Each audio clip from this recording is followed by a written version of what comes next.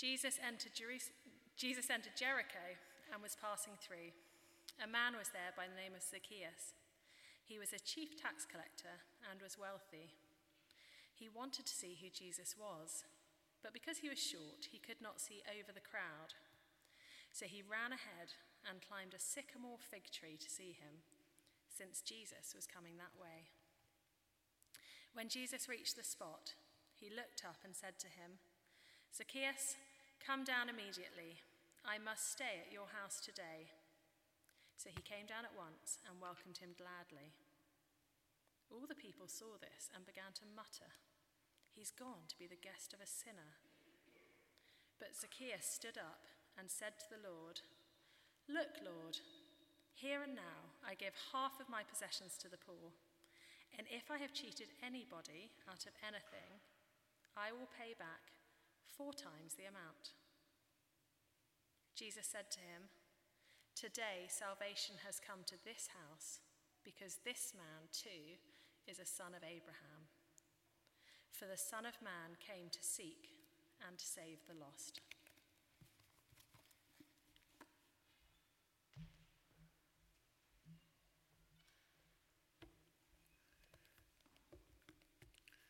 Good morning.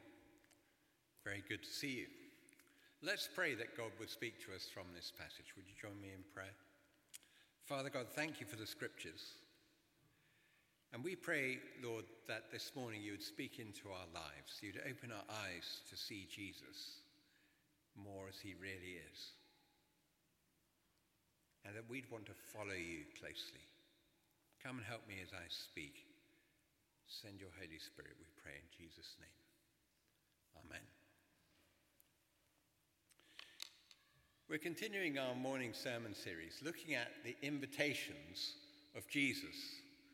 We've had so far Jesus' invitations to those who are weary, and then we looked at his invitations to those who are thirsty. And today we come to his invitations to those who are lost.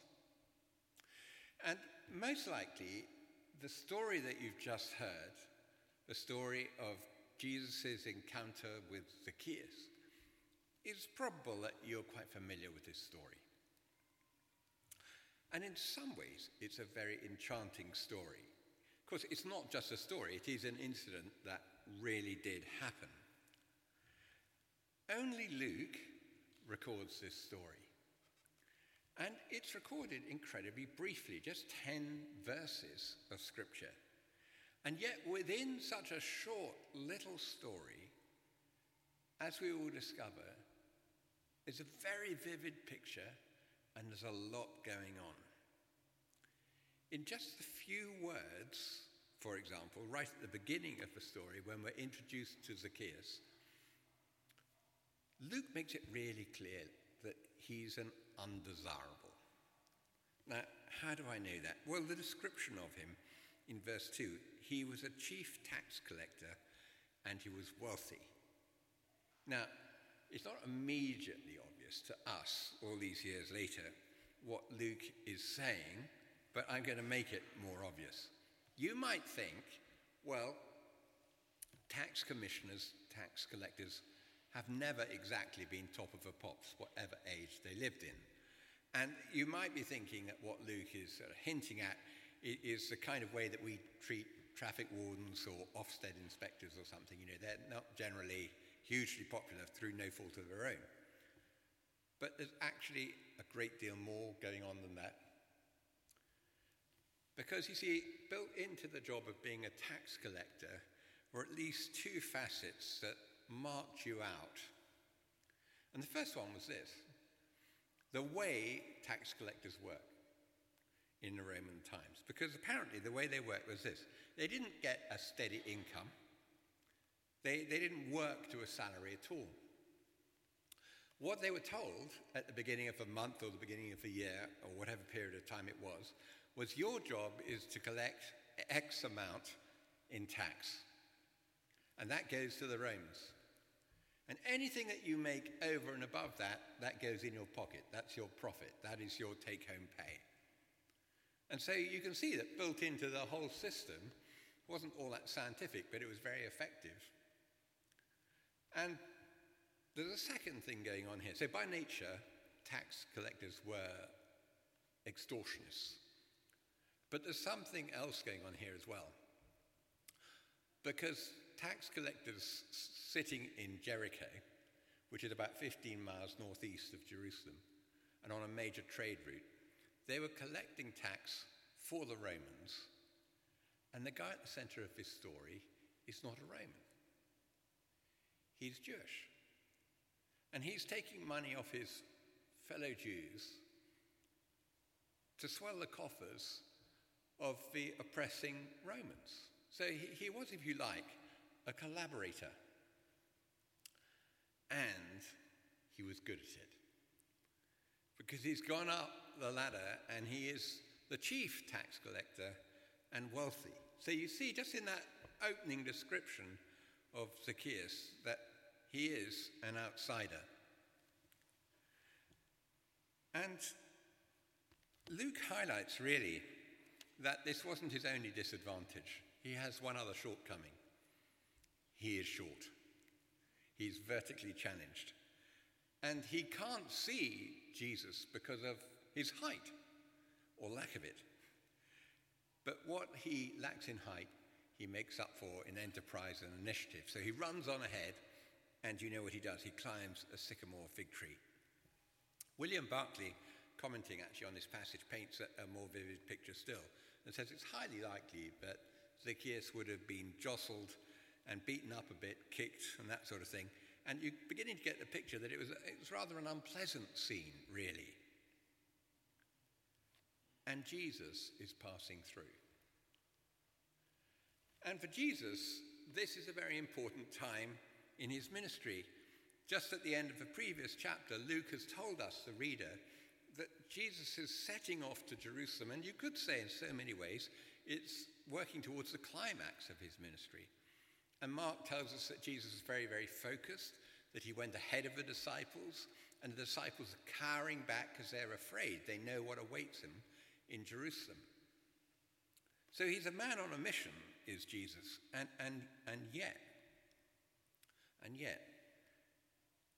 all this action comes to a stop in verse 5, with Jesus standing at the foot of a tree and saying, "Zacchaeus, come down immediately. I must stay at your house." And I want us to notice that this is a story with a happy ending. This really is a story with a happy ending. In verse 9, Jesus says, "Today salvation has come to this house, because this man too is a son of Abraham. For the Son of Man came to seek and to save the lost." And from this very familiar incident, I just want us to notice a number of things that could easily pass us by, and which I think will help us from day to day. And the first one is this, that Zacchaeus is lost, even though he didn't look like it. He is lost, even though from outward appearance you'd never know. He's lost in the sense that he's lost his way. Now, I think a little bit of imagination would tell us that outwardly he didn't look like that. He looked like a success story. Because evidently he is competent at his job. He's got to the top of that tree. And we can imagine him walking to the office during a week. "Good morning, Mr. Zacchaeus, and good morning to you." And others might have frittered away their time and their talents and their opportunities, but not Zacchaeus. He's grasped them all, and he's made a good fist of it. And he's wealthy, very wealthy. And irrespective of where your wealth comes from, with wealth comes privilege, and with it comes prestige and power. And wealth signals success, and that was Zacchaeus. Now, I grant you, I'm using my imagination. This is not in the text. But I'm imagining that, and don't you, that he lived in the comfortable part of Jericho, and that he enjoyed some of the kinds of luxury that money can buy. It's unlikely that he owned a Porsche or a Ferrari with a personalized number plate, but who knows? Maybe he had a fleet of go-faster camels. And if his name couldn't open doors, well, his wealth certainly could. And my point is simple, and it's simply this. You have to be able to see what's going on inside Zacchaeus to recognize that he's lost his way. He is a lost soul. And Jesus does see inside Zacchaeus. And probably more important still, in a manner of speaking, Zacchaeus sees inside Zacchaeus and isn't fooled by outward appearance. Now the crowd in this story, they just don't get it. To them, Jesus' behavior is anathema. The crowd heap condemnation upon Zacchaeus. Jesus heaps compassion upon him. And I just want us to notice that this story is a challenging reminder not to judge by outward appearances. Quite a few years ago now, Bernard Levin wrote in his column in The Times this: countries like ours are full of people who have all the material comforts they desire, together with such non-material blessings as a happy family, and yet they lead lives of quiet and at sometimes noisy desperation, understanding nothing but the fact that there's a hole inside them, and that however much food and drink they pour into it, however many motor cars and television sets they stuff it with, however many well-balanced children and loyal friends they parade around the edges of it, it still aches. Now, I want to just be wary at this point, because I don't want to give the impression that the lifestyle of the wealthy isn't a pleasurable life, because it obviously is. That isn't the point I'm making. Nor is this point scoring against those with riches, because that isn't the point that this passage makes. It's simply that riches are no substitute for a life connected to God. That's at the heart of this story. And as I've said, Zacchaeus realizes it. A disconnected life is a lost life. And I can't help thinking that actually this period we're living through, where whole countries and economies are being shaken by all manner of things at once, it's like a moment where many people will realize that what they lean on for security is not quite as solid as they once thought. And let's notice that in verse 3, very near the beginning, Zacchaeus' life begins a dramatic turn with just one phrase. He wanted to see who Jesus was. He wanted to see who Jesus was. That's all it takes. Just a moment of inquiry, a moment of curiosity, a moment of spiritual hunger. And a whole world of possibilities opens out. And new life often has its genesis at such a moment. Most of us in this church this morning who have a story to tell of how we came to encounter Jesus, if we reflect on it, we'll realize that it's very often over a protracted period of time that a number of encounters of people who know who Jesus is just feed our curiosity and plant curiosity in us so that we want to see who Jesus is. What would you be prepared to do to see him better? You know, for Zacchaeus, I think, the climb up that tree was triggered by a climb down inside. That he just realized life wasn't all it could be and possibly should be. And one senses that he is hoping to himself, I hope there's more to life than this. And let's turn the spotlight onto Jesus for a moment. And just notice that even though he's a man with a date with destiny, even though he knows he's heading to Jerusalem, where he's told the disciples the Gentiles he'll be handed over to the Gentiles and he'll be spat on and he'll be flogged and he'll be killed, and 3 days later he'll rise again. Even though that is foremost in his mind, he has eyes to see Zacchaeus. I've often wondered which was looking harder for the other. Is it Zacchaeus looking for Jesus? Or is it Jesus looking for Zacchaeus? I don't know. But I do know, because Jesus tells us, it's at the heart of his mission. The Son of Man came to seek and to save what was lost. Most likely we've all played hide and seek, but God plays seek and seek. He's coming looking for the lost, and the lost are prompted to look for him. And there's reassurance here that if with all your heart you do seek him, you will find him. There's something else to notice. Opportunities might come your way at really inconvenient times. It's a bit like conversations with children. You know, if children could be taught to run a diary, parenting would be so much easier. You could book in a conversation for Tuesday fortnight to tell them that you wish they'd put their socks away or whatever it is. But it doesn't work like that with children. You just have to grab the opportunity when it comes, if it comes, and be grateful. And so it might be with your work colleague, that like Zacchaeus might look as if he's got it all together or she's got it all together, but for a moment the mask slips. And you're on your way to some very important appointment that's been in your diary, and you know that you haven't quite done the prep that you wish you had done for that meeting, and time is of the essence, and they ask you half a question which you could stop and answer.